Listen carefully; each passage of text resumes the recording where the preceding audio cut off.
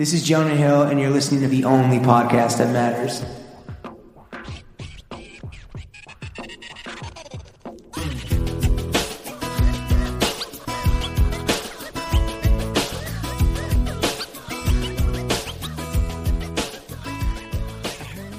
Bro Gang, we are joined by the Adidas Admiral, native of Darwin and author of On the Origin of Spezial, the Trainer Titan, the Crep Kaiser, the Don Dada of Deadstock, Raja of References, the Archive King, the Matchmaking Mara, Trabs for me lads, the Gumsole Geezer, the King of Casuals, the Acid House head honcho, founder of brand consulting agency Darwin Design, and chief curator of Adidas Spezial, Gary Aspen. Gary, how are you? I'm doing pretty good. I'm a little bit worried about the King of Casuals title you just threw at me then, because there's a lot of people better qualified for that title than I am. Who is your King of Casuals if you had to anoint someone?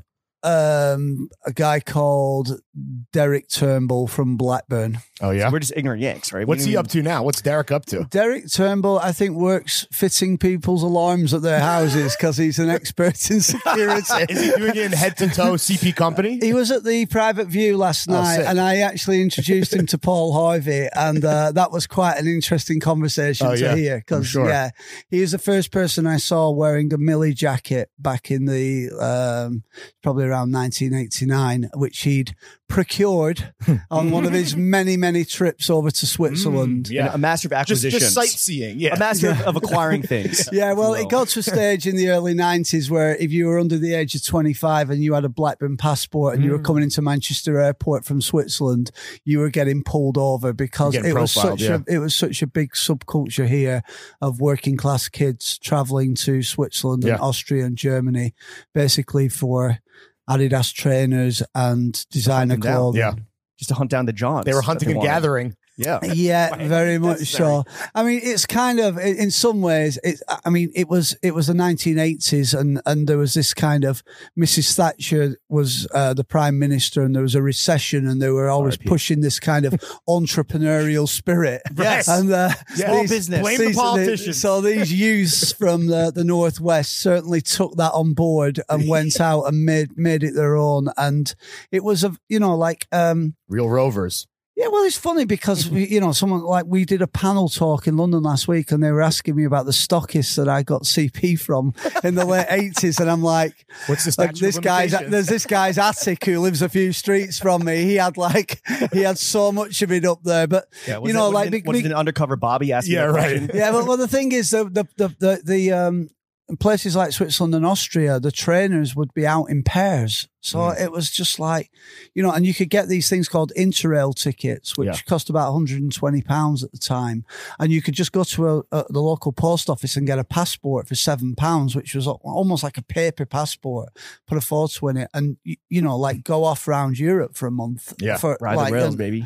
Yeah, and so, that was very kind of, no, what's the word? I suppose entrepreneurial, but also kind of, these places were exotic. These, kids are coming from working class kids. Yeah, working class kids in an industrial area that is now a post-industrial area, because the 80s is when all the kind of industry and the manufacturing started to close down in these places. So there's post-industrial towns all over the UK that are similar to Darwin and Blackburn. Speaking of which, thank you so much for hosting us in your hometown of Darwin. No problem. The first thing we want to do, Gary, is a little fit check where you are going to walk the audience at home through the totality of your outfit. The choice for you is, do you want to start top down or do you want to start bottom up with the trainers? I can go bottom up with the trainers. Not a cop. That is a correct answer. There's only one correct answer. The trainers are...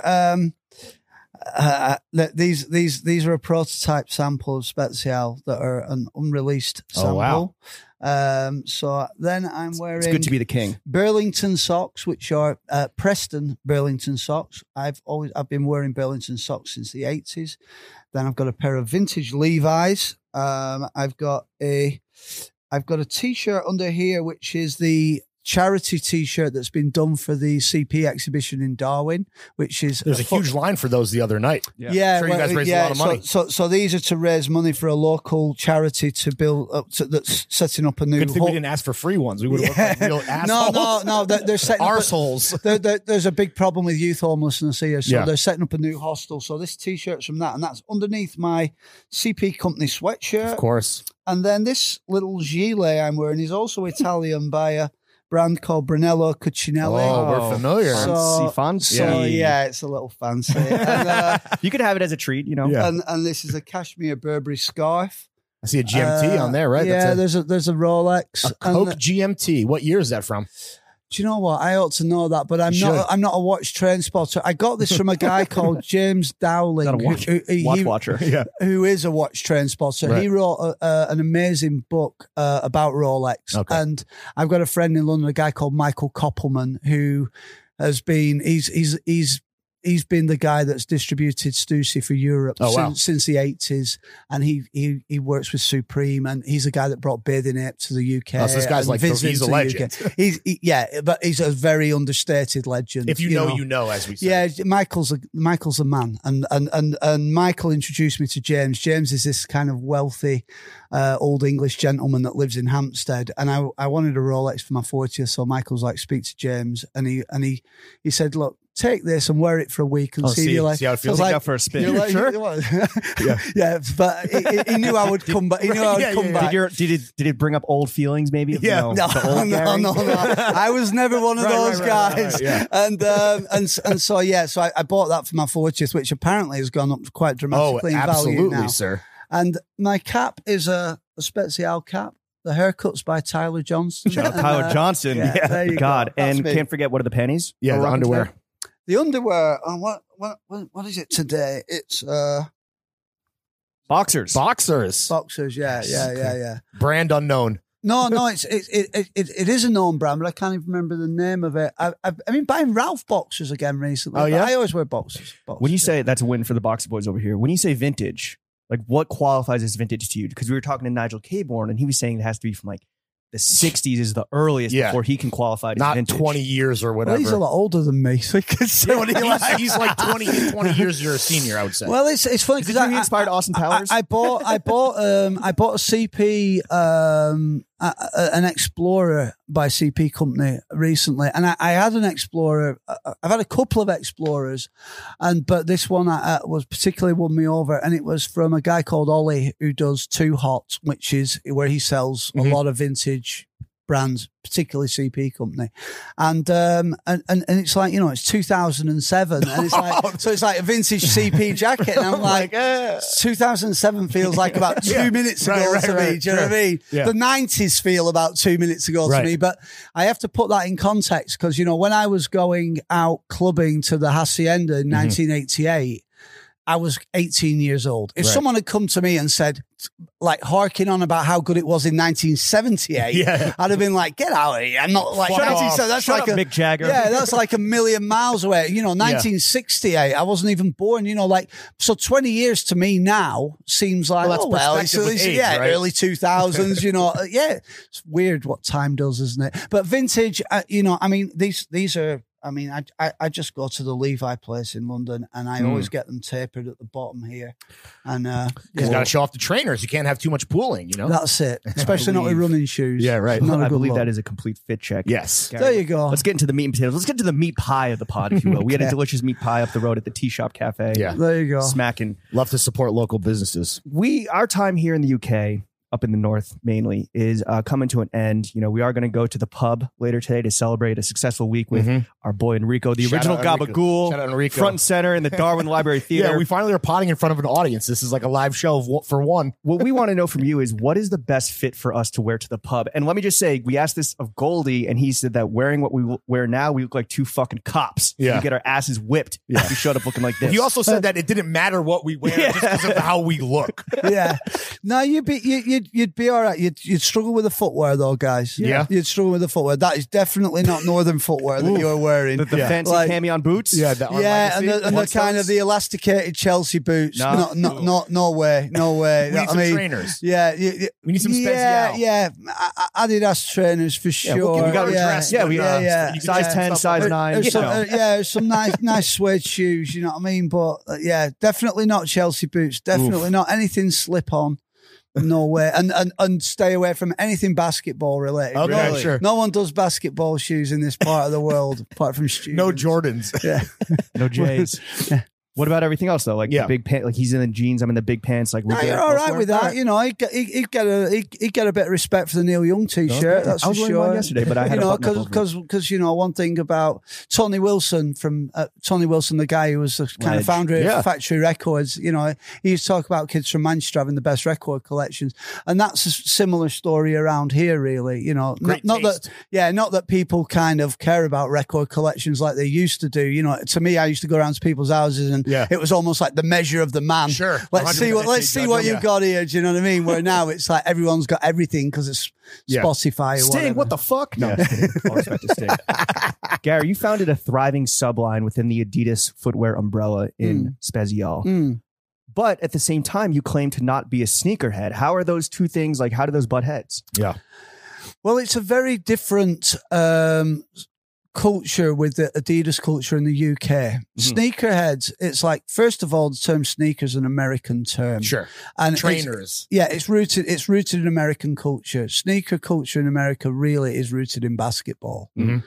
It's fair to say. Yeah. 100%. And so in the UK, the subculture that followed football is, you know, they embraced tennis shoes, they embraced hiking shoes, they embraced flat gum soles, handball shoes, handball shoes, but netball shoes. But the thing with handball shoes, that's part of the reason why we christened the line Spezial, right? Because I remember going to a small independent sports shop around 1983 after school, and they just got these bright blue suede shoes with the gum sole, with the gum sole and 3 white stripes with Spezial written on the side, and you know, they were gobbled up by kids around here, you know, but like that had never seen handball ever, right? Yeah, they didn't even know what handball was. Right. And that's the sort of philosophy that underpins what I do with Spezial, is this idea that these things were designed for a purpose and a function, but they are adopted and repurposed and recontextualized by kids who make them their own. Right. And so, you know, like Adidas used the term Spezial for a lot of specialist sports shoes.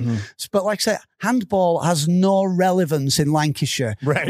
Or very, very, there'll be somebody out there going, well, actually, it doesn't mean. There'll be that one guy out there. So but, you know, you played handball with not any of your friends. But they sold bucket loads of shoes that were designed to be worn for handball.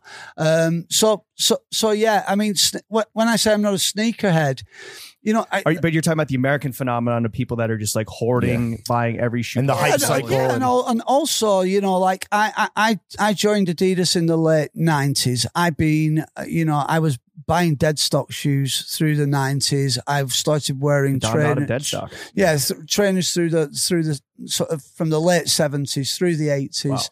Wow.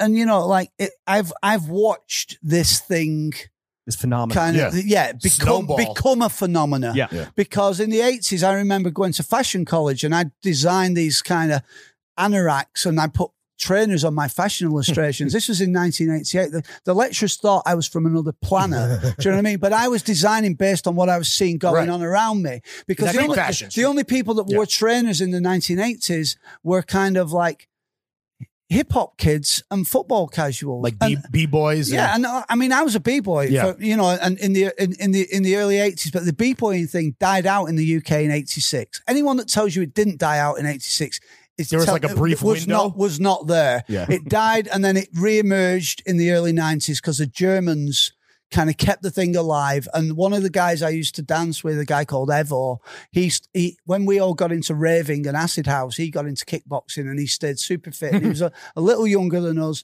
And so when he came back out dancing, he used to dance with a crew called Street Machine from Manchester. That's like the best crew, right? In your opinion?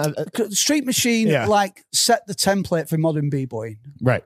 Like, and anyone who knows anything about b-boying knows that. Of course, it came from New York. Of course, it came from the Rocksteady crew. But all the stuff that kind of happened with the power moves, that was Street Machine. Can you still? What are your moves like now? Yeah. I still got flavor and style, man. But my lower back's a little shot these days. But you need your son to like maybe get the spin started for you. But I think that, you know, the term sneakerhead, it kind of like pigeonholes you into this thing of like, you know, the resale thing. What I don't like about sneaker culture, if I can call it that nowadays, of course, is the fact that it's become purely an exercise in commerciality. 100%. It's stocks, right? It's like the value of the product is based on its financial value. Where actually, for me, there's that, you know, in life, there's ways to get paid outside of money. Sure.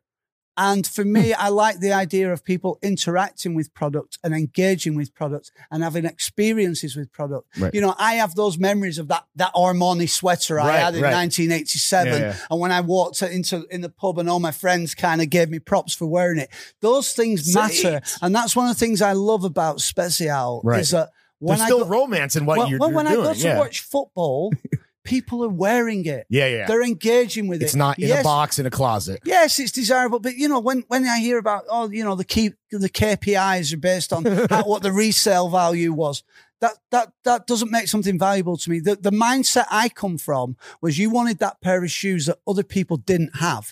Where now it's become kind of pigeonholed into this kind of, there's a kind of 6 must-have shoes and if you don't have one of those shoes, and it kind of, I don't know. That's and I may sound old saying that, and I don't care if I do, but that's the mindset that I come from. Do you know what I mean? It's that thing of finding that shoe in that color that other people don't have, and people going, "Whoa, what are those you're wearing?" Do you think there's ways to fix these issues in sneaker culture where it is such a financial mechanism, or is it kind of just hoping that people shift values to more about sentimentality versus I think that's going to exist, and it's going to continue to exist. There's no question about that. It's big. It's a juggernaut. Yeah. But within that, what I don't like is the way that it gets kind of, there's this kind of very globalized version of what sneaker culture is, when actually it's multifaceted.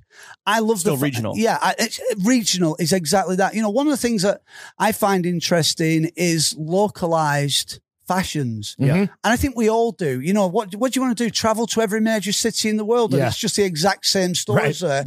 And if you look at all the stores that actually have real kudos and meaning, they seem to have strong localized identities. Roots. Look at Supreme. It's like they really play on the whole New York thing, you know, or you know, like Acne in Scandinavia, or look at, you know, Visvim in Tokyo. Like they really play on these strong localized identities, and I love localized subcultures. That doesn't mean I don't like somebody else's culture. Right. I just like celebrating that, you know, these pockets of culture. Realness, you know, I think what you guys witnessed last night in Darwin is a very different experience to a lot of kind of brand openings or brand exhibitions that are populated by people who describe themselves as influencers. I've never seen an event like that in New York. You don't see that. There was nobody in there last night that would call themselves an influencer. There was nobody in there last night that cares about having a huge social media following or how many likes they get. There was a moment where a bunch of blokes were gathering, and I think they brought your son in. They were like singing a football song or something, and like getting a huge group photo, not a selfie. And we were like, "Yo, this is fucking sick!" Like, should we jump in there? Not influencers, but people who are influential.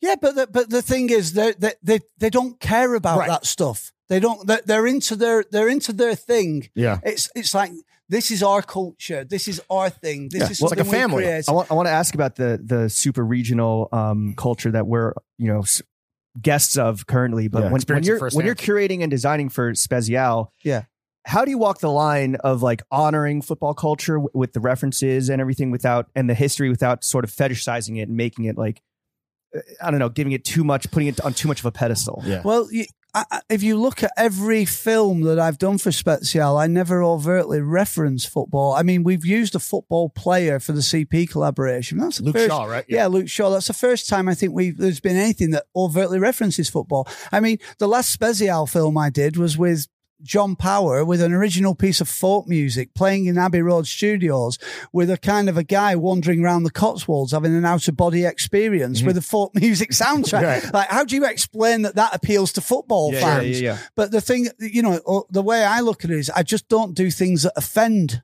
football fans. I just present something that's aspirational. And, at the end of the day, I don't like it when I'm in Adidas meetings and they go, on Spezial for the terrace customer. Right. And I'm kind of like, well, Blondie McCoy wears Spezial. Yeah.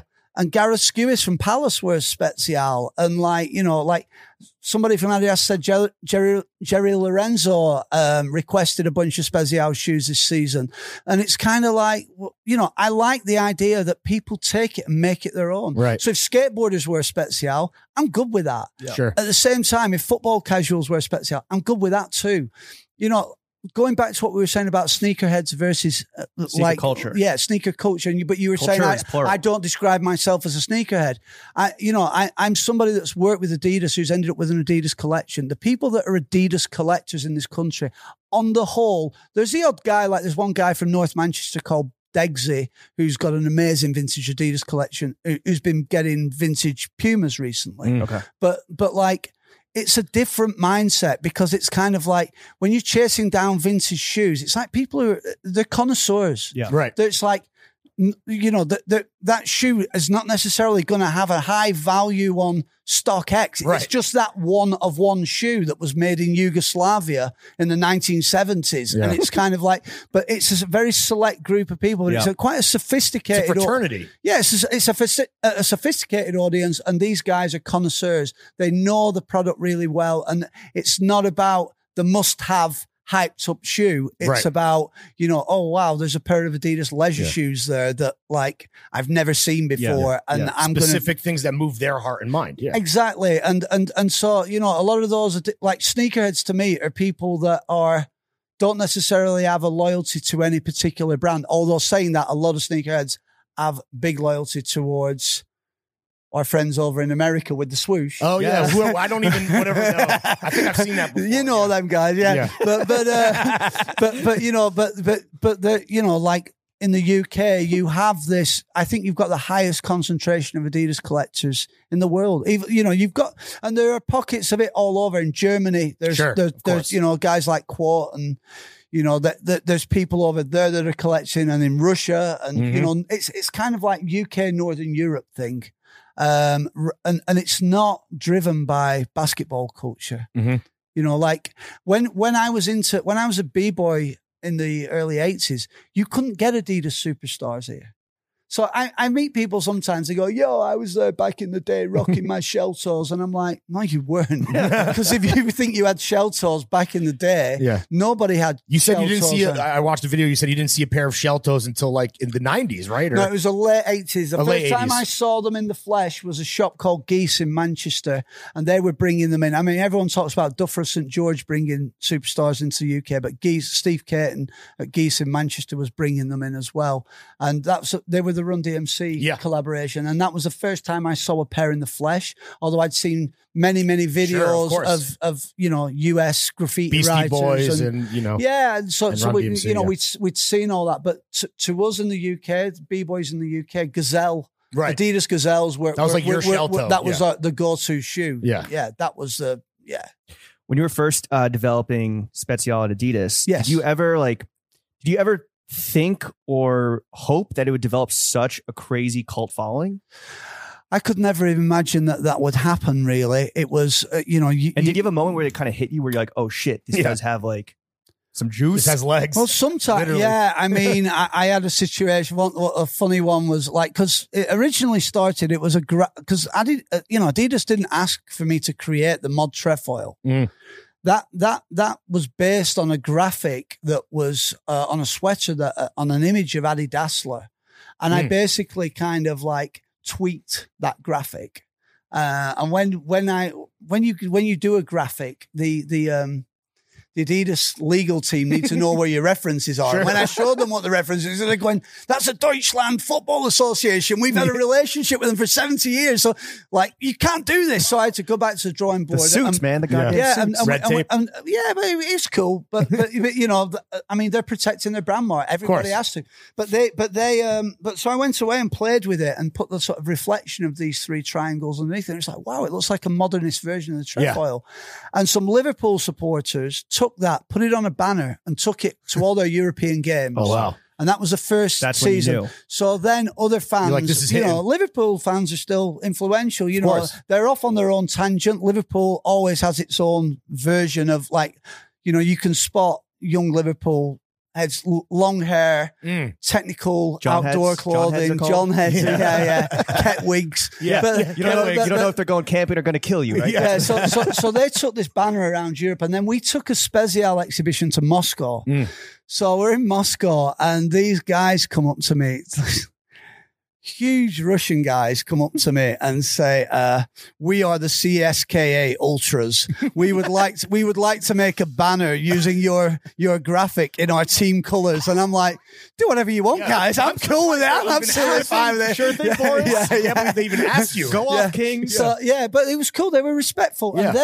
and then they said, "And we would like you to come to football as a guest of the CSKA Ultras." Right. Wow. So I'm like, I'm a long way from home here. I'm in Moscow. So I say to the guy from Can't say Adidas, no. I'm like, "What do I do here?" Yeah. And he was like, "You have to go. Yeah, You have to go. Our legal team can't protect you anymore." They're like they love your products. You cannot disrespect them. Sure. You have to go. So I'm doing interviews at the exhibition on the Monday afternoon, and then these guys turn up, and I get in the car with them. They put a bag over your And head. I'm like, no. And I'm like, before you go anywhere, I just want to be clear. I'm not a football hooligan. Right. Can we just get this straight before we go? If Right, you think right, you're right. like taking some English I'm a hooligan out dresser. here, like, and they were like, "We're not hooligans. We're ultras." They're like, the hooligans are a different thing here. And like in Russia, they're guys who like train for kickboxing. It's just a Fucking different Ivan thing. Drago, motherfuckers. It's a whole different ball game. And so I went to the game with them, and it was an amazing experience. I mean, I spent the first 45 minutes just doing selfies with all these Russian guys. You know what I mean? Did they make you get tattoos on your knees and shit? No tattoos. I don't have a tattoo on my body. I'm pleased to say.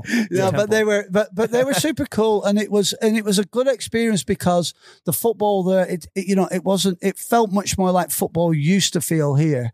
You know, like Premier. Like more raw? Yeah, it or- was raw. Where people weren't, like it's like people would. It felt like it almost used to feel when it was football terraces versus now where it's more commercialized. Yeah, because I mean now Big money. the Premier League is like, I've got friends of mine who are like, guys who've been casuals for years, and they started going watching non-league football. Oh, really? Yeah, because they can have a beer while they're watching the game, and it's kind of. We went and to the it's not Champions League match, Man U versus Villarreal, and you can't drink. Yeah, and it's just a Sucked. yeah, it's kind of It was an amazing match, It's but a we were whole sober. yeah, it's a very different thing to what it was when I was growing It's literally up. sobering. Yeah, it's like, like it was a working class thing. You know, as a kid, my dad used to drag me along to watch Blackburn Rovers, where you've noticed the weather here; it perpetually rains, and it would be like the longest 90 minutes of my life. I used to have freezing to your ass take I used to have to take the. Like, damn it, I need some Italian sportswear. Dry. We you used had to an take anorak. the washing up bowl out of the sink because I couldn't see over the wall to watch the so you had game, to and I'd stand on stand on it on my tiptoes, just getting rained on. Do you know what I mean? Yeah. But, Brutal. But it was, it was very different then. And there's some things about modern football that are great, and there's other things about that have been lost. But was that moment in Russia where you were a long way from home, but people were coming up to you asking to, use your work? Is that when it hit you? That Yeah, the Spezial holy was fuck like, holy moment. shit, like, we got one, boys. This thing's going to work Lads. out. We got Maybe one. because what's interesting about Russia is Price of carry's going up. They're far more interested in British style than they are in American style. American, American. Well, except when Blue Jeans, helped defeat communism. That was kind of cool. but it's like like hip hop's become the driving force in global culture. Yeah, There's no absolutely. question about that. And It's the leading cultural art form, and without it's a doubt. but it's a music driven culture. Mhm. Casual culture in the UK is like, you know, it's very difficult to explain that to people, you know, like, how do you explain, you know, like I remember, like, especially speaking to American people, Sure. because there's not a lot of things within American culture that are comparable to it. Right. Not You at know, all. like for me, casual culture, it's like, it's the attitude of punk coupled with the sensibility of mod. Yeah. So it's like clean living under difficult conditions, which is, you know, which is the same mindset as kids in the Bronx wanting to wear gold chains or Yes. whatever, but it's much more kind of understated here. It's much more subtle. It's much more nuanced than, you know, but funny, I remember interviewing Ken Swift from the Rocksteady crew in the late 90s, one of my kind of he was one of my heroes when I was a B-boy. I mean, Kenny is, He's up there. He's for me, he's the ultimate B-boy. I mean, you know, The king. and I remember meeting Kenny and interviewing him and talking, and I was like, why did Adidas and Puma become as popular as they did in the US? And he was like, because they were European, they felt sophisticated to us, Aspirational. aspirational, and that was my mindset with Spezial. Right. I was like, you know what, I've the tonality of this, everything about this, the brand identity of it, I want it to be super European, Sophisticated. just to have that, you know, and so like I looked at, because I was in all these meetings when we were talking about doing Spezial. I was in these meetings and I'm going, yeah, we need a premium archive line that's kind of, you know, and it needs to have a strong brand identity. And then eventually they went, okay, then go do it. Yeah, and I went, oh, fuck. and I came out of the room and I went, what does strong brand identity even? What does that even mean? But the thing, When corporate speak backfires. but then I Let me was like, circle back. but then I was like, you know what? I was born in Bull Hill Hospital in Darwin in 1969. Good year. And I grew up in a 2-bedroom terrace house. My dad worked in a mill. My mum worked on the markets. It was a working class environment. And everything that I do, that informs everything I do, my identity, that's what formed my identity. And so I took that philosophy and applied that to Adidas. It's a German brand. It was born out of Germany. And I looked at, you know, the philosophy of Adi Dassler. And, you know, when I first joined Adidas, they used to say to me, if you're ever in doubt, ask yourself, what would Adi have done? And it's a good kind of, it's a good WWAD. yardstick for what's right for Adidas to be doing and what isn't right for Adidas to be doing. And, you know, like Spezial was a kind of, you know, it was born out of the fact that in the UK, you know, some of the collaborations they were doing that were working really well in some of the other territories were not resonating here because of this subculture that is so entrenched here. You know, which Adidas and CP Company. So why do you think? So why do you think the Adidas Spezial and the CP Company collaboration? Why did that make sense in your head? Well, I've worked on a lot of collaborations for Adidas. You know, some of the stuff that I've worked on now, in hindsight, you can see how not only was it influential within Adidas, but it was influential within the sports industry as a whole.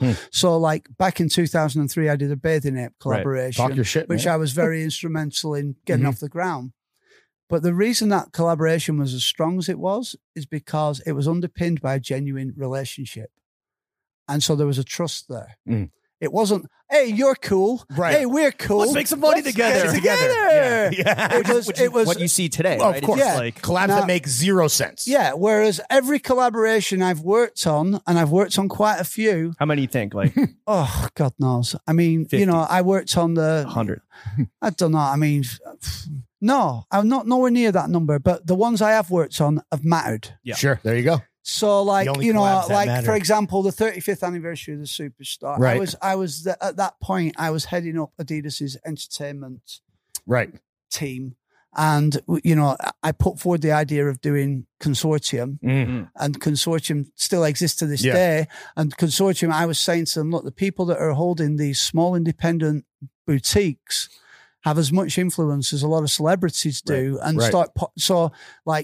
why don't we start partnering with them and doing small runs? That at the time in 2005, that was like, No one did that. like, yeah, because if you were going to do a special colorway, it needed to be for thousands of units for a big chain.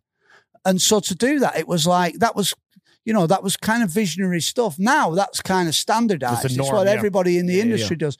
So there was a consortium, and then there was a music series, and I was heading up the entertainment thing. But it was like, what are we going to do here? We're going to do just a bunch of people from hip hop culture, or are we going to show how the Superstar touched lots of different areas of Absolutely. culture, British guitar music, American rock, dance music with Underworld, you know, like, you know, they're all, to me, I'm very proud of a lot of the work I've done because I think a lot of it still stands up. Yeah. And this CP company Adidas Spezial collaboration, it was born out of a genuine relationship. Right.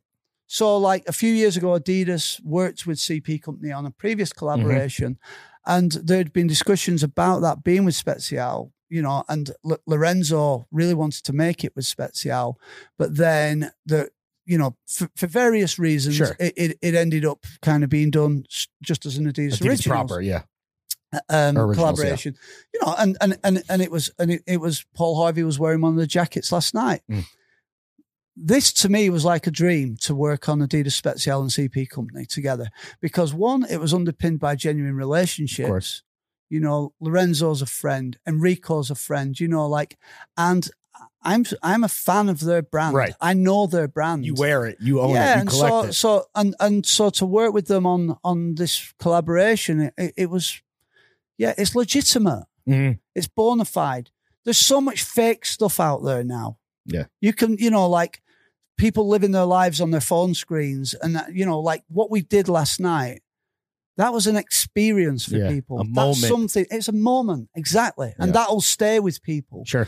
So to do this collaboration, I was like, you know, this is like a dream for me. You're still besides yourself. And It I've seems got to make, this has got to be good. You know, this has got to be good. Can't fuck up. Especially since your entire hometown is like watching you. Yeah, you know, but it also, you know, it was also about being respectful of their design language and tying in with the fact it was their 50th anniversary. Right. So when it came to doing the jacket, I had to, CP company had to make some concessions. And when it came to doing the shoes, I had to make some concessions. Right. But because there was, sorry? Push and pull with them. Yeah, because Give and take. Yeah, so like with the jacket, Paul Harvey originally talked about wanting to do something like a 4-pocket based on M65. And I was like, yeah, but the M65 is an American military jacket and the design language of Spezial is really more rooted in European stuff. Right. And one of the jackets that I've created in Spezial is a Haslingden jacket, which is based on a British Lakeland walking jacket from the 1970s. It's like, you know, that was the foundation of where that jacket came from. So I was like, if we're going to do a 4-pocket jacket, I would like to do it, the foundation of it to be a Haslingden, but then to see where we use CP fabrics, we put a CP liner into it, and then we look where else we can find ways. So it's like, it's got a detachable hood. Let's use a classic CP hood on there. Let's put the lens in there and dual brand the lens and then put that little cheeky sort of pocket, the seam zip pocket on the sleeve. So it's like, it's a genuine kind of mix of the two brands. Yeah. Right. And the camo that we used is an Italian camo from the 1970s. So it goes back to the 50-year story.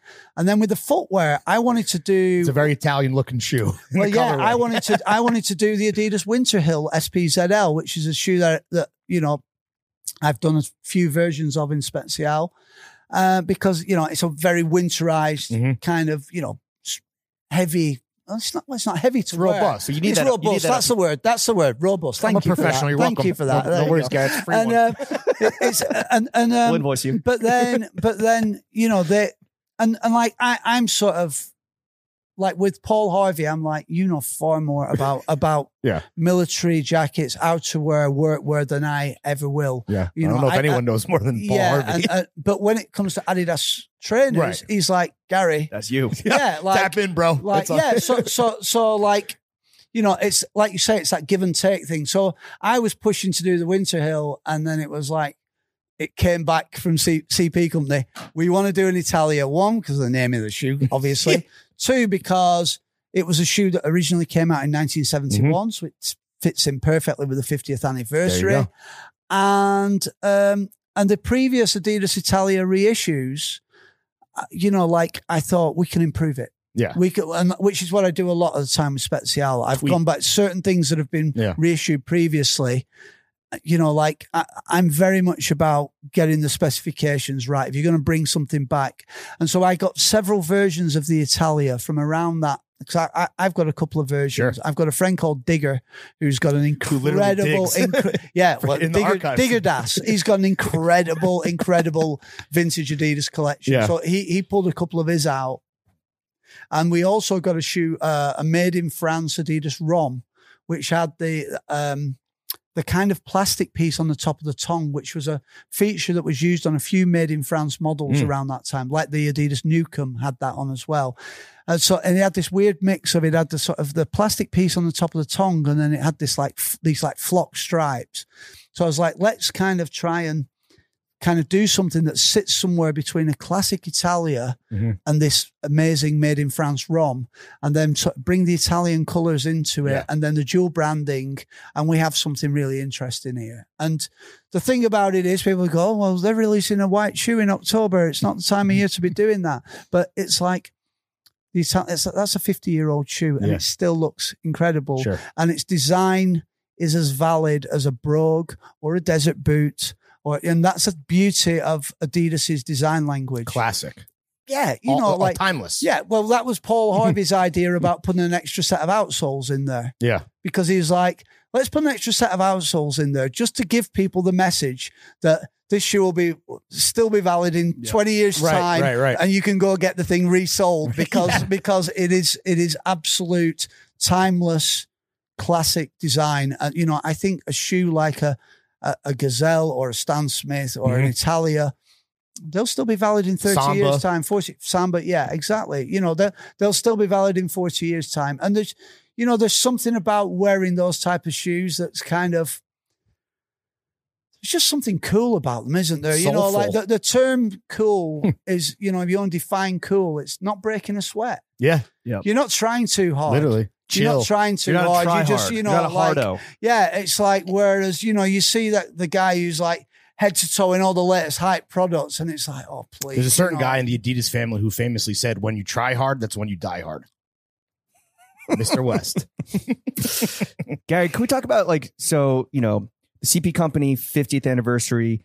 We are in Darwin right now, which a lot of people might not even know where this town is on the map. Like, what is the relationship? What's so special about the relationship between the town of Darwin and specifically in CP Company, not just the north, but like your hometown? Well, Darwin sits in the borough of Blackburn. Okay. This is a very economically deprived area. It was, it's in the top 10, Blackburn's in the top 10 poorest towns in Europe. Okay. But once upon a time, the real estate in Blackburn was the most expensive in the country. Oh, wow. It was the hub of the textile industry globally. So to celebrate the history of this area, there's been a thing that's been created called the British Textile Biennial. And a couple of years ago, I got involved with that, and we did an Adidas Special exhibition in Blackburn. Now, bearing in mind, we've taken the Adidas Special exhibition to Moscow, we've taken it to Paris, we've had it in London, we've had it in Manchester. We never got a response like we got when we took it into Blackburn. It captured people's imagination. Were you surprised, or? I wasn't. Because, when I originally proposed the idea to some people inside the company, I kind of Adidas legal team was like, this motherfucker again. It's like, where the fuck is so you want to do a marketing activation in one of the poorest towns in Europe? Good idea, Gary. See you later. How about that strong brand identity, chap? But I was determined to do it because I care about my hometown. I'm passionate about my hometown, and so I ended up saying, look, I've got 3,000 vintage Adidas shoes, and I'll get money from the Arts Council, and I'll do this exhibition, whether you get involved or you don't. And, and Adidas UK were like, no, we want to get involved in this. We, we'll put some money behind it. And what was interesting about it was we made it a hub for a bunch of cultural events. So, like I said, Tony Wilson used to talk about how culture needs hubs. Mm-hmm. Whether that be punk rock coming from Malcolm McLaren and Vivienne Westwood's shop on the King's Road, or Manchester coming from the Hacienda nightclub. So what we did, we created a hub there for Adidas fans to get together. And and that's real community. Yeah. Interactive. It's not just a kind of, a forum or a chat room. It's people from those forums meeting in real time. It's not just an Instagrammable moment or whatever. Yeah, it's a real,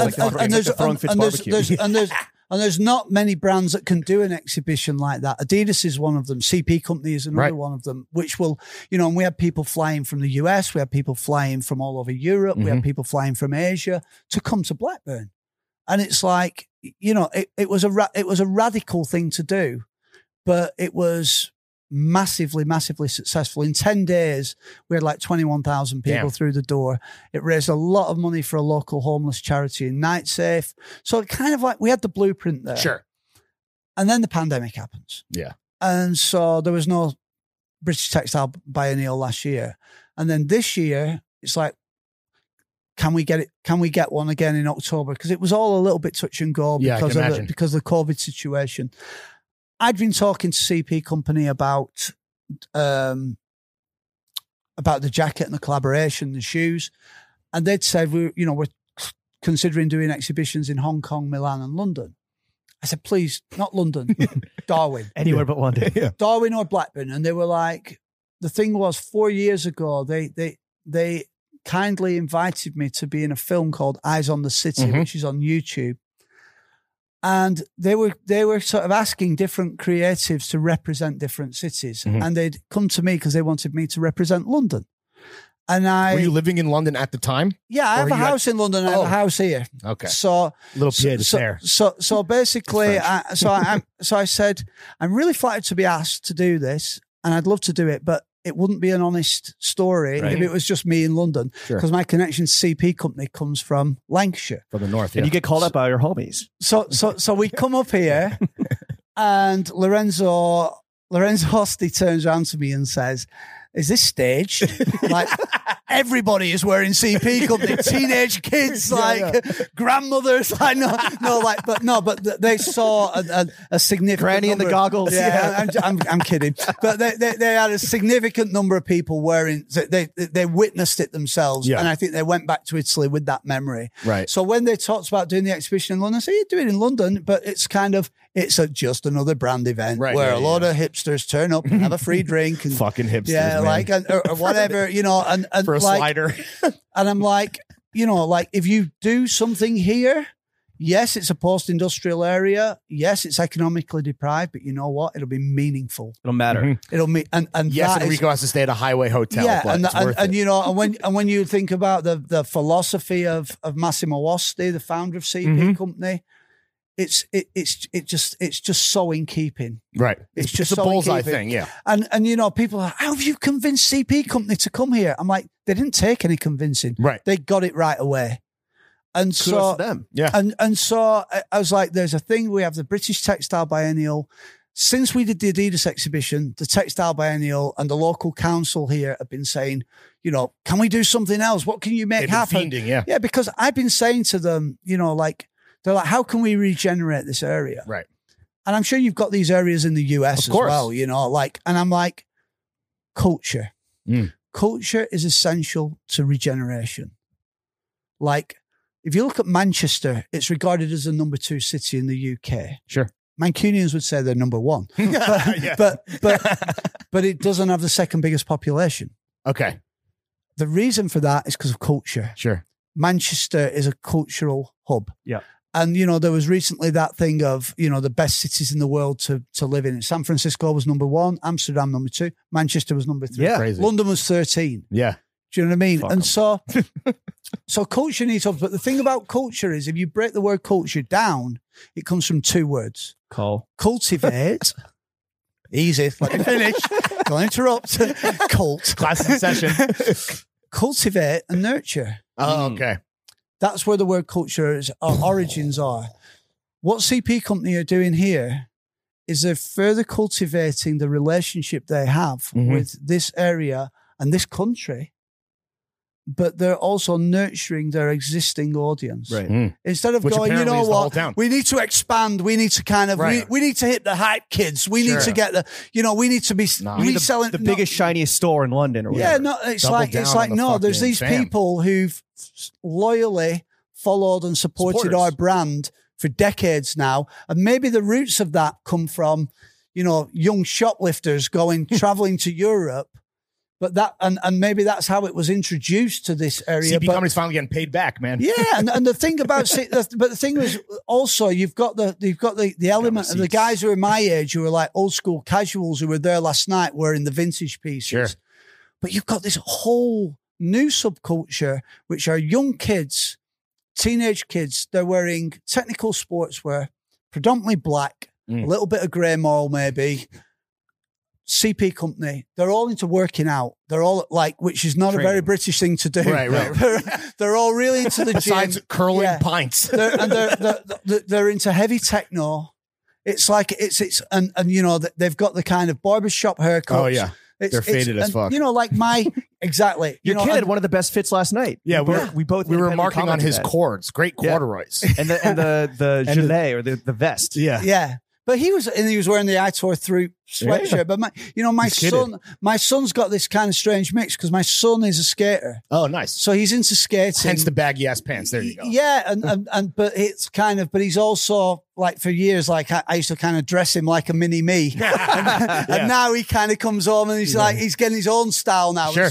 Like I go shopping with him and he'll pick things up and I have to kind of bite my lips sometimes because I'm sort of like last week we were at, I'm not going to name the brand, but he picked some jeans up and I was like, get them if you want some, but don't wear them when we go up north. Yeah, right.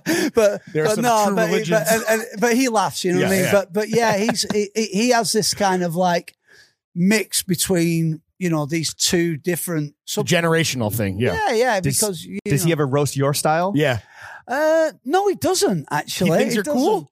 I'm doing all right. I've got him to the age of 14, and he hasn't kind of abandoned me yet. You're about to go jump into the abyss. Yeah. No. James Lavelle once said to me, he said, you know, I got to pick. He said it's awful. He said, my daughter's now like 15 years old, and when I go to collect her from school, she tells me to wait to the end of the street. You look like a nerd. Yeah. But it's no, he's cool. Does with he my ever style. put you onto any like dope shit, anything that like he sees, and then he like introduces it to you? Well, yeah, not clothing wise. It's more to do with things you're still the Jedi in the house. Yeah. Well, it's just like, you know, like he follows things on YouTube and stuff, you know, like, so in some ways he's a good way to kind of a good barometer for what's going on. To stay connected. Because I'm an older guy, you know what I mean? I'm an older guy, and like, I have an instinct for things that I follow, but like I don't think it's my job to have my finger on the pulse. Is he showing you how the kids on TikTok are dressing, and how do you feel about that?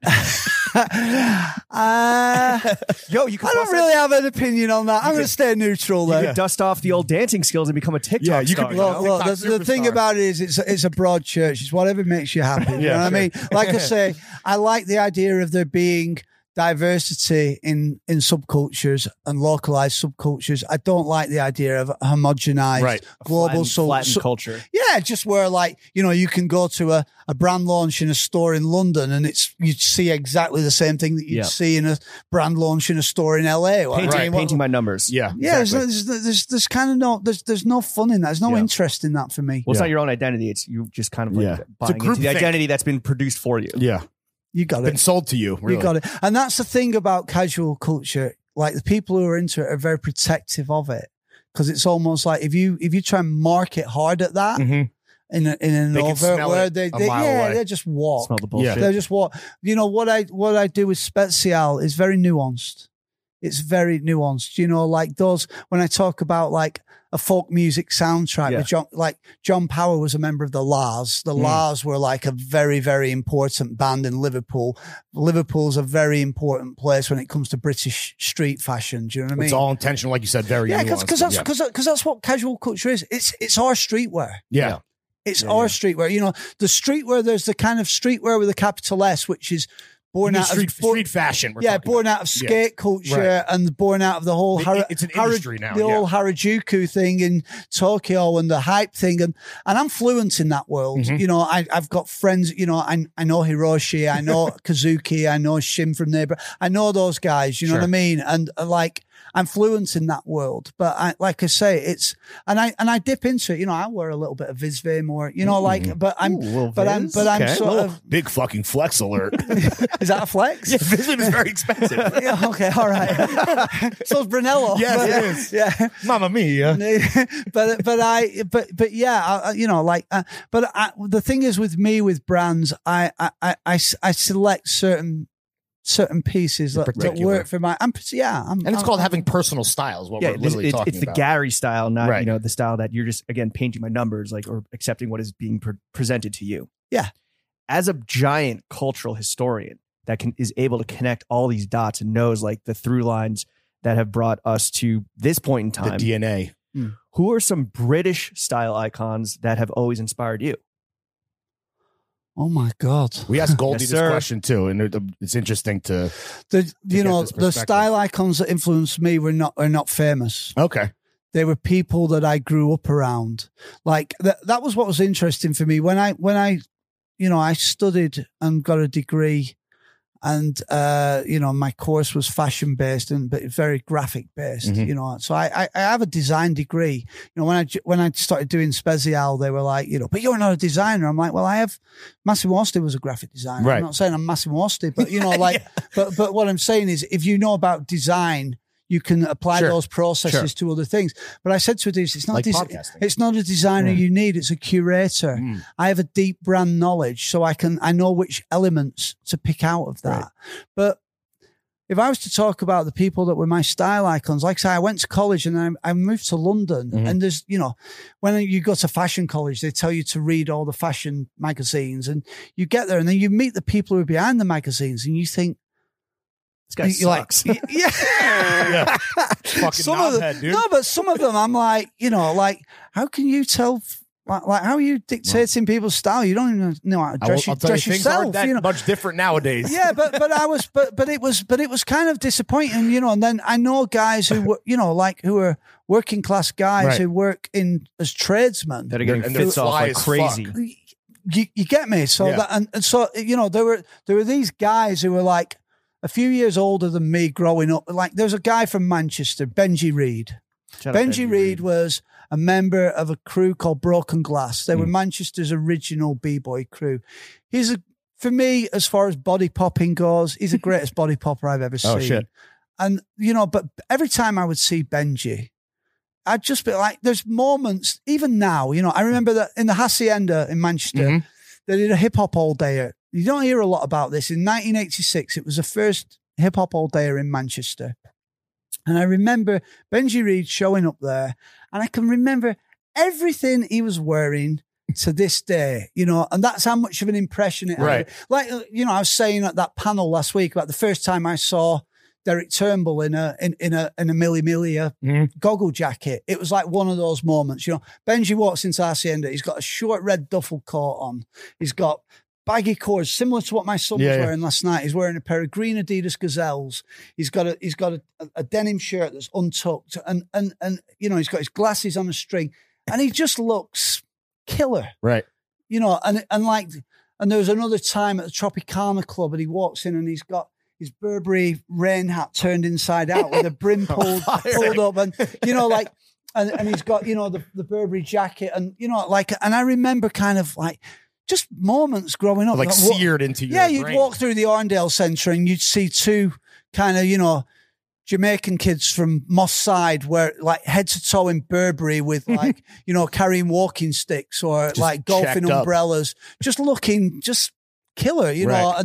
and they're the people who I look at and I go, yeah, That's what's informing. That's Yeah. what's influencing or informing you a little bit. yeah, it's more Real people. Yeah, Real street fashion. absolutely, and Not like the celebrities, not the not the glossies.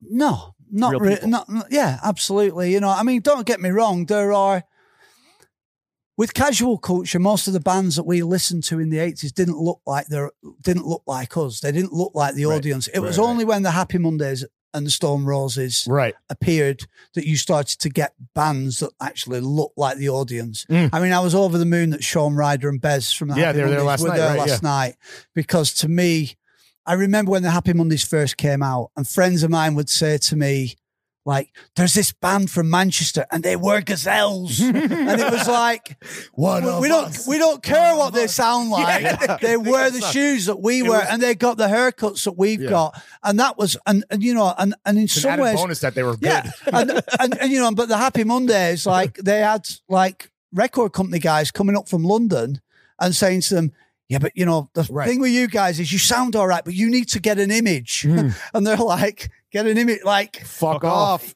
Knobber. Yeah. yeah, this, you This know, is the image. yeah, that, you Piss know, off. Yeah. yeah. So it's, Gary, I need to ask, man. Go. You're an avid collector, an avid hunter-gatherer of, you know, whether it's you know, reference pieces or just stuff that you need to have because it touches your soul in some way. Your personal archive is the stuff of legend. How many pieces are in your personal archive? well, I don't count them, but I always say roughly 3,000 pairs. Good Give or take. Yeah, but also there's a bunch of other stuff in there now because I have an archive of apparel that I've used for reference for Right. Spezial. Yeah. So I'm always picking up apparel references.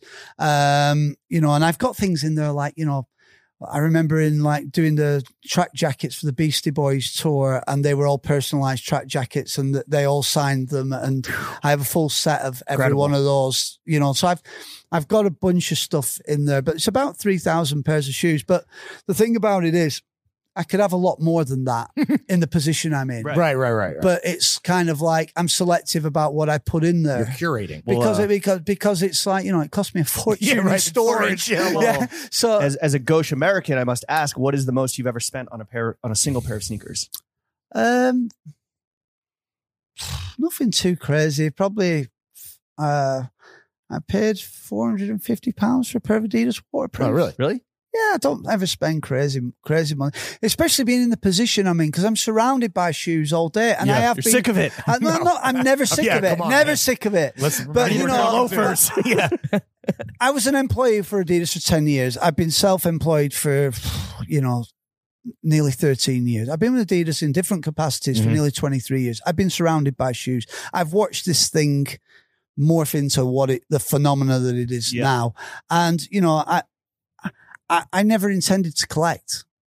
I just used to keep things that for posterity or stuff that I liked. And you know, and then I'd leave, you know, I put them in my mum's attic, and then before I know it, my mum's attic's full. And then I'm like, that's because, you know, space is a premium in London. You know, I didn't have a house back then. I just had a little apartment. And so you know, I accrued shoes over the years just from projects I worked on. Right. And then when I first joined Adidas, this is interesting. Well, I think it's interesting. You might not. But when I first joined Adidas, there wasn't an originals division. Right. So they would, you know, you go to the global marketing meeting and they'd be like, this is a sports brand. This is not a fashion brand. And then the originals division came along, and it was a very small range. I worked on the global launch of Adidas Originals with a Face magazine in London. And so I worked on entertainment for Adidas, entertainment promotions, it was called then. And then it went to non-athletic promotions. But back then, the only people that Adidas paid were athletes, sports people. Our currency was product and relationships. So I employ some of my old skills from the 90s. I kind of had to get my hustle on. So what I would do is I go to the Adidas sales force and say, hey, do you know any small independent sports shops that are sitting on old stock? Oh, yeah, we got this, you know, this one up in Kentish Town here. Do you think they want to swap it for new stock? Oh, I'm sure they'd love to. So I'm in the basements of these sports shops, digging old stuff. Yeah, and then I fill I had a couple of like cupboards in the office that I would just fill with vintage stuff. So someone like Noel Gallagher or JK from Jamiroquai, they'd be like, I don't care about getting a free pair of shoes. Yeah. I want that pair of shoes that no one else has got. Right. So I had these like cupboards of vintage shoes so people would be like, you got to go down the Adidas office. He's got these cupboards full of vintage. So I would go out of my way and spend time and energy finding vintage stock. Right. And through that vintage stock, built better relationships with these people. And then as Adidas started to grow and the range started to get bigger, it was kind of like, you know, it's in many ways it's easier nowadays, but back then, like, it was finding products, you know, and Adidas at the time, they were still making stuff under license in Argentina. They were still making stuff under license in South Korea. So it was like, I'd go to global marketing meetings and I'd be racing around trying to find anyone from a licensee country. And I'd be like, oh, you're from Adidas Argentina. Do you like Oasis? Yeah. If you can send me a couple of boxes of those kind of Adidas Quest stars, I'm going to get you a signed gold disc. Right. And like, and so because there were no systems inside the company for me to be able to buy those products. So it was all, you had to connect the I had dots to yourself, sort of exchange and trade. So like, Dagbar and Steel. Like in Tokyo back then, the only place you could get Superstar 1s on the planet, Tokyo. You speak to Clark Kent, he always talks Superstar 1. It's got to be the thin tongue. Superstar 1s. That was the only place you could get them. The only place you could get Stan Smith 1s, Tokyo. So I had a relationship with the guys in Tokyo. I would go over to Fuji Rock, and then the guys in Tokyo, I'd be like, can you send me some Stan Smith 1s and some Superstar 1s? And yeah, to some people, it's just a Superstar. It's just a Stan Smith. But to people who know, if you know, you know. It's like, oh my God, he's got the ones with Stan's face on the tongue. So it was kind of, you know, I was having to kind of hustle to get these products, because product was, like I said, aside from relationships, product was the only currency. Yeah. When it goes to your personal archive with apparel, is there a grail piece that you have never managed to yet hunt down? A white whale of sorts? On the apparel side, I mean, it would be nice to have a vintage A15 leather tracksuit. That would be nice. I mean, they reissued the A15 many years ago. But you want an OG. It would be nice to, because the funny thing with that, Gotta rework those Argentinian connections. Yeah, right. Well, an interesting story with that one. Again, I think it's interesting. The A15, I remember in the early 2000s when the originals division first started, I was like, you got to do the leather tracksuit again. And they were like, leather tracksuit? And I'm like, yeah, the leather tracksuit. They went away. They looked through all the catalogs. They came back. They said, there's no such thing. I was like, believe me, there is. If you were around hip hop, in the 80s, you'll know they existed. Run DMC one. Well, they're not in any of our catalogs. The reason they weren't in any of the catalogs is because they were a US thing. And so I then had to try and find one. And then there's a guy who's an artist from the UK called Ina, E-I-N-E, quite a famous artist now. But Ina used to go into a Levi's shop where my girlfriend at the time worked, who's selling vintage Levi's. And he came in and he's wearing like an A15. Yeah. And she was like, my boyfriend wants to meet you. And Stay right here. And he came in the office and he agreed to let me photograph it, but he said we have to make a gentleman's agreement that this reissue will not be the same. There'll be some differentiation between the reissue and my jacket. So I was like, all right. So the first leather tracksuit that Adidas did was not a one-to-one of that. Have you seen another one? And then I met a guy from Scandinavia who had one. Okay, and he was like, do it one-to-one, please, because I want another one. And so I was like, okay, well, I kept my word with Ina. I'll keep my word with you. So they did do a one-to-one of it, but it would be really nice to get a vintage one. But that's the beauty of the history, is the fact that, you know, I'm saying like about the A15 leather tracksuit, and they're just like, you know, they don't know because never heard of it. because a lot of product was made under license back then. And I found, you know, and this is going back to what I'm saying about homogenized globalization versus localization. Brands want to get a globalized identity. Spezial is a very odd little kind of cul-de-sac of Adidas, really, because it is quite regional. Sure, it is quite regional. It is, and you know, we did that amazing trip to Argentina as well. Yeah. Speaking about licensees, that's a great video if anyone wants to tap in and soul searching awesome. In South America, which was quite funny because we did the original trip down there, and that was like mind blowing. Yeah, because but it was risky. Yeah, because we convinced Adidas to pay for our flights down there to take a film crew and a photographer. We don't know what you're going to get. We don't know what we're going to get. It could have been ice skates in those blue boxes. Could have been rugby boots. Yeah. I'll let you in on a little trade secret here. we had 2 huge holdalls full of vintage shoes on that trip. Because I'm like, if we've got Adidas to pay for all these flights, we got to get a film out of this. Sure. We got in there. We're like, I don't think we're going to need these because it was off the scale. Yeah. Off the scale. And, you know, the whole story of that. And the funny thing was, people, when the film came out, people are going, oh yeah, it's just an Adidas marketing ploy. And like my business partner, Mikey, he turned around and he was like, if this was a marketing project, we're the greatest marketeers on the planet to make it look that authentic. Sure. And then you see the comments, typical bunch of Northerners over stealing shoes from an old from an old man in Argentina. And it's like, and I'm reading the comments and I'm thinking, yeah, you lot are all going to see, because we're going to make that guy his own signature shoe and we're going to go back to Argentina and we're going to celebrate his story. Yeah. That story was incredible because it changed that guy's life. I'm sure it changed that guy's neighborhood. He was in a, you know, it was a kind of, you know, kind of rough around the edges in the suburbs of Buenos Aires. Do you know what I mean? Everybody in his neighborhood is proud now because they get visitors coming from all over the world to his store because of those films. You created a cultural hub. Yeah, and that's what we're doing here in Darwin. Yeah. You know, people are going to talk about this exhibition in Darwin for years to come.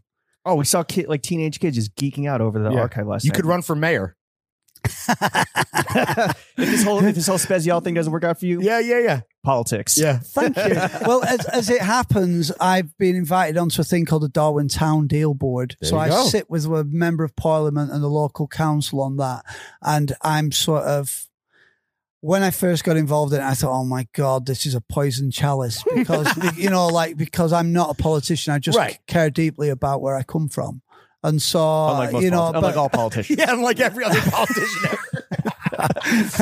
But it's, you know, but it's time consuming, but it's something that could make a huge difference here. For sure. And because I'm usually the guy who stands on the sideline criticizing and pointing fingers. And when they kind of came knocking on my door and said, don't talk about it, be about it, Gary. Yeah. Do you want to have a voice here? Yeah. It's like, all right, I'll do it. And so sometimes I'm kind of like sit on these Zoom meetings going, oh my God. But, you know, like, fucking knobs. But I'm talking to them about Darwin and about looking at the town almost like you look in the way you build a brand. Yeah, you look at the town in the same way and thinking, what does Darwin represent? Darwin was the birthplace of professional football globally. You drive into Darwin, there's a big sign saying Darwin is a breastfeeding friendly town. I'm like, do breastfeeding unfriendly towns exist? What does that What does that mean? Wait. Like, and there's that's no that's the tagline.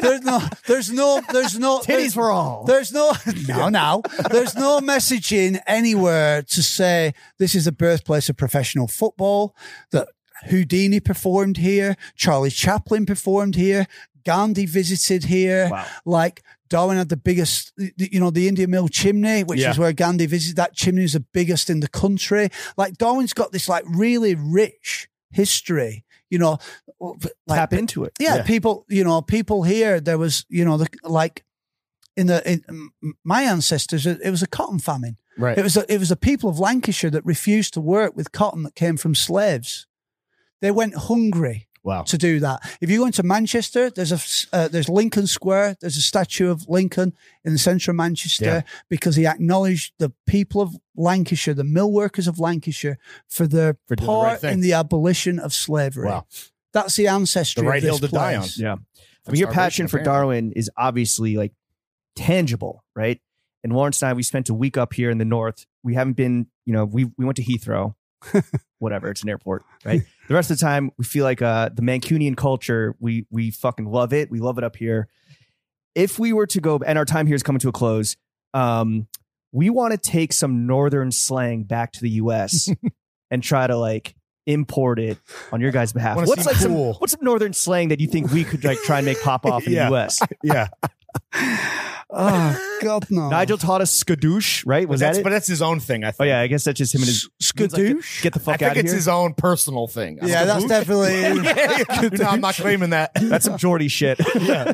Is there some Darwin or northern slang that like? I can't think of one. I can't think. There surely will be, but I don't know. I don't think it's anything I can repeat on a podcast. That's fair. We are notoriously He's trying to save his job. family-friendly. All right. Last question before we get into some. Oh yeah, a lamp. A lamp. What's a lamp? A scruffy lamp. What's a scruffy It's lamp? a scruffy lamp. What is that? It's somebody who doesn't dress very well. Oh, Yeah. I like that. a swagless homie. Yeah, a so, scruffy lamp. it's somebody who thinks they can dress well, Oh, we know a lot of those but motherfuckers. doesn't particularly dress well. It's like he's a A scruffy. poser or something. so all the people that work at the magazines. yeah. The scruffy lamps in publishing. I didn't say everybody that works in Yeah, yeah, magazines. yeah, yeah. My No, career, you said my that. career in PR just ended in one fell swoop. You're welcome. Gary, you are homies with the god Noel Gallagher. Let's settle this debate once and for all. Who has better style, Noel or Liam? Yeah, this is a loaded question. That's a really loaded question.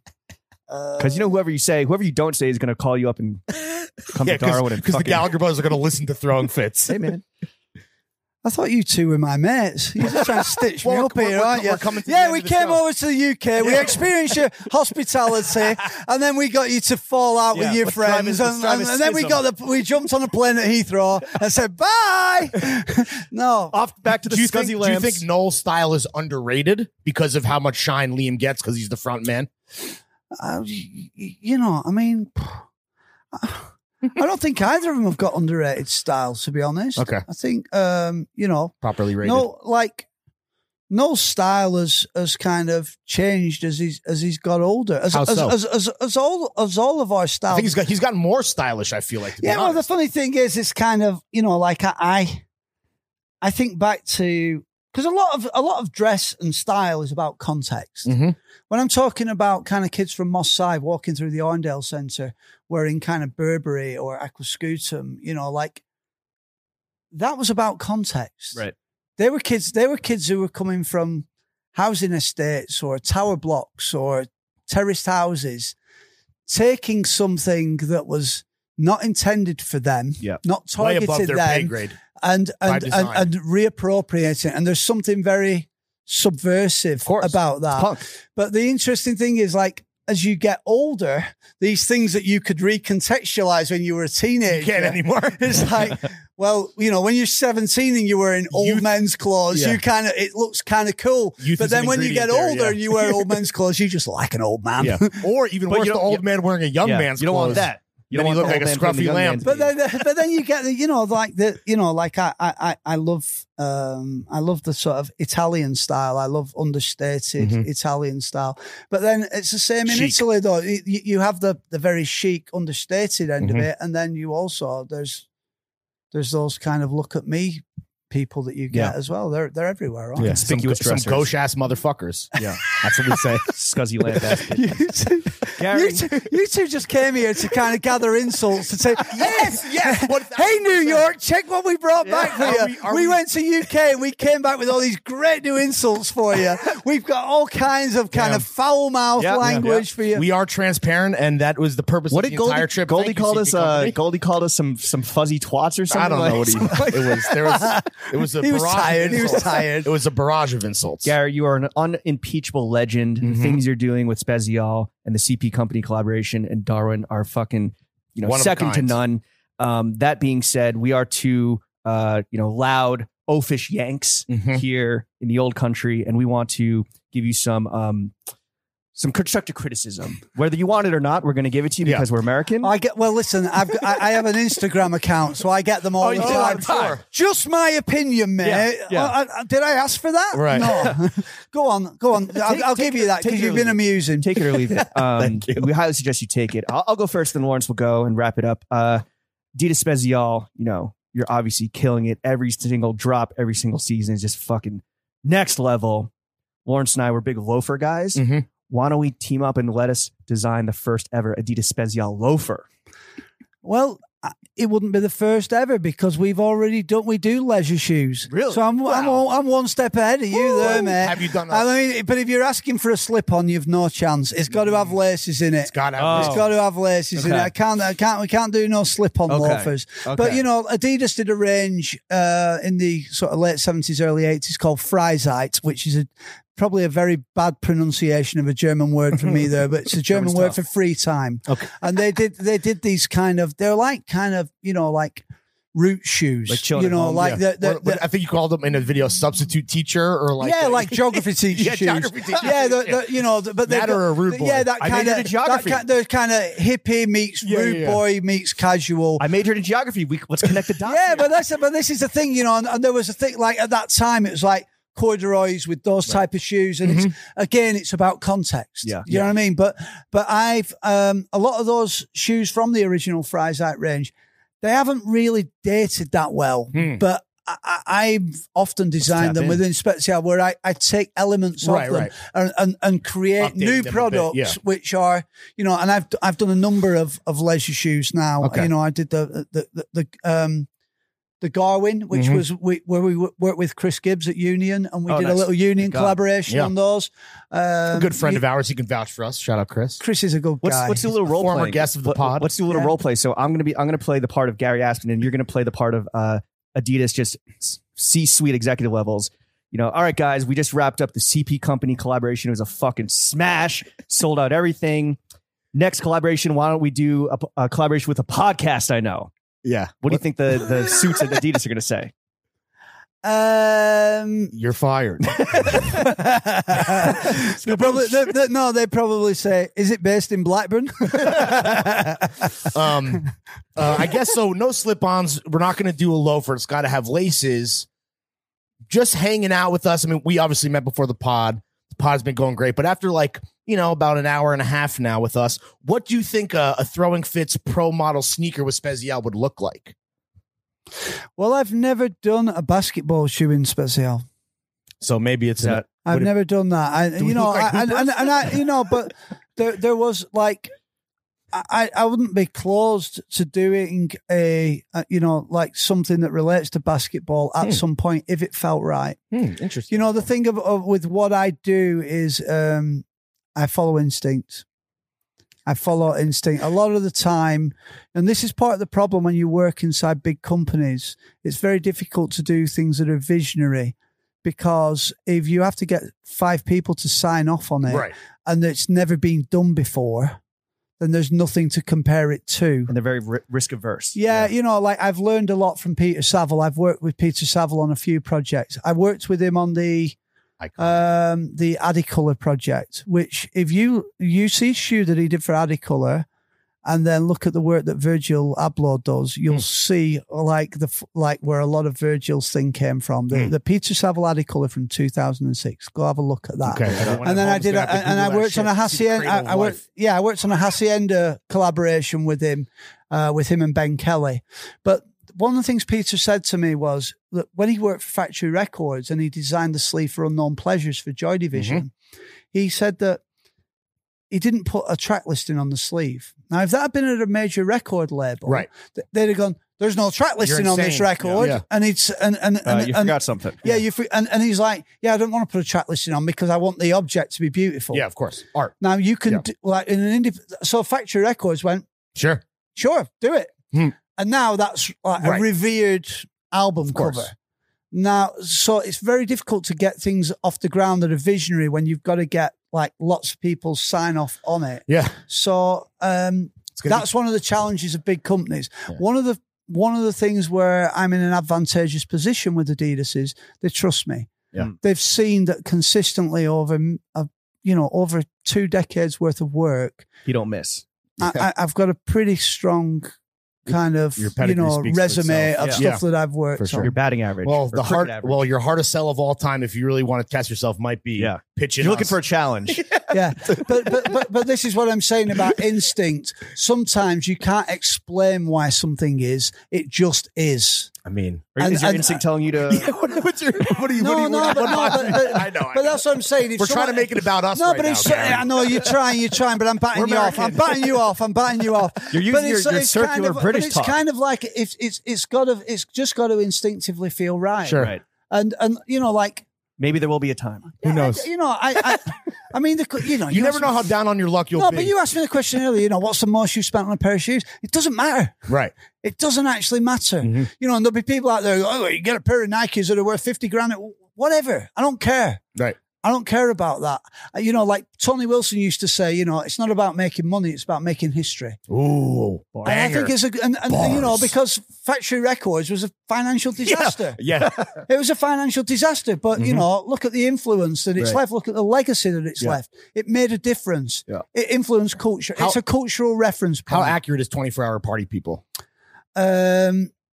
Do you know what? I went to the cast and crew screening of that wanting to hate it. Yeah. The reason I wanted to hate it is because in the original script, there was a scene set in Blackburn Okay. where Bernard Sumner and Tony Wilson go to an acid house party in Blackburn, Right. which never actually happened. Bernard Sumner did come to acid house parties in Blackburn. But Tony never went. I don't think Tony did. I'm not sure. I never saw him there, Right. though. But I know Bernard definitely was there. Right. But, you know, like, and the researchers contacted me before it because they wanted to get information Sure. to shoot that. And that scene never made the final cut. Okay. And in some ways, it's typical of the Blackburn Acid House scene because the Blackburn Acid House scene was parties for the people, by the people. Right. When Yeah. the Parties without profit. parties without profit, any money that was made from those parties went back into the local community. Right. I remember like one of the early Blackburn Acid House parties in 1988. They paid for riding lessons for kids at a school in Blackburn. Crazy. Like they paid, you know, and Yeah. that was all the profit from and it was a way of saying this is not about money for us. Right. And the week after in the local newspaper, they had the headmaster of the school tearing the check. Oh, shit. They didn't accept the money? We don't want their money. Yeah, Wow. because it was so demonized at the time. But that was that spirit of 1988 was, you know, that's part when I talk about identity, that's part of the thing that's informed me and informs what I do. Sure. You know, like, yeah, everybody wants to have a comfortable lifestyle, but you know, it's like, you know, if that's all is that all it's about? Yeah. Do you know what I mean? It's like there's bigger things going on in the world. Do you know what I mean? It's like Absolutely. without kind of getting on a soapbox, but it's like, you know, like this is a great way. you know, it's like people need to start thinking about like sustainability and I mean, we're at the portion now where Gary, you can plug whatever you want. If you this, I don't have anything to plug. I don't have peace on earth and sustainability. I don't Darwin. no, but I don't have anything to plug. But you know, like I say, I hate the idea of something that I care deeply about being reduced to just a sort of a financial exercise. Right. It just doesn't. You know, Doesn't sit right and with don't you, get me clearly. wrong. I like business. I like having a nice lifestyle. But it's kind of like It's more than that. It's more than that. It's bigger. That's it. It's bigger than More business, that. ladies and gentlemen. Exactly. Yeah. Well, Gary, thank you for coming on. We The Only appreciate your Podcast time, That man. Matters. Dropping bars front to back. Chef, hit us with that outro music.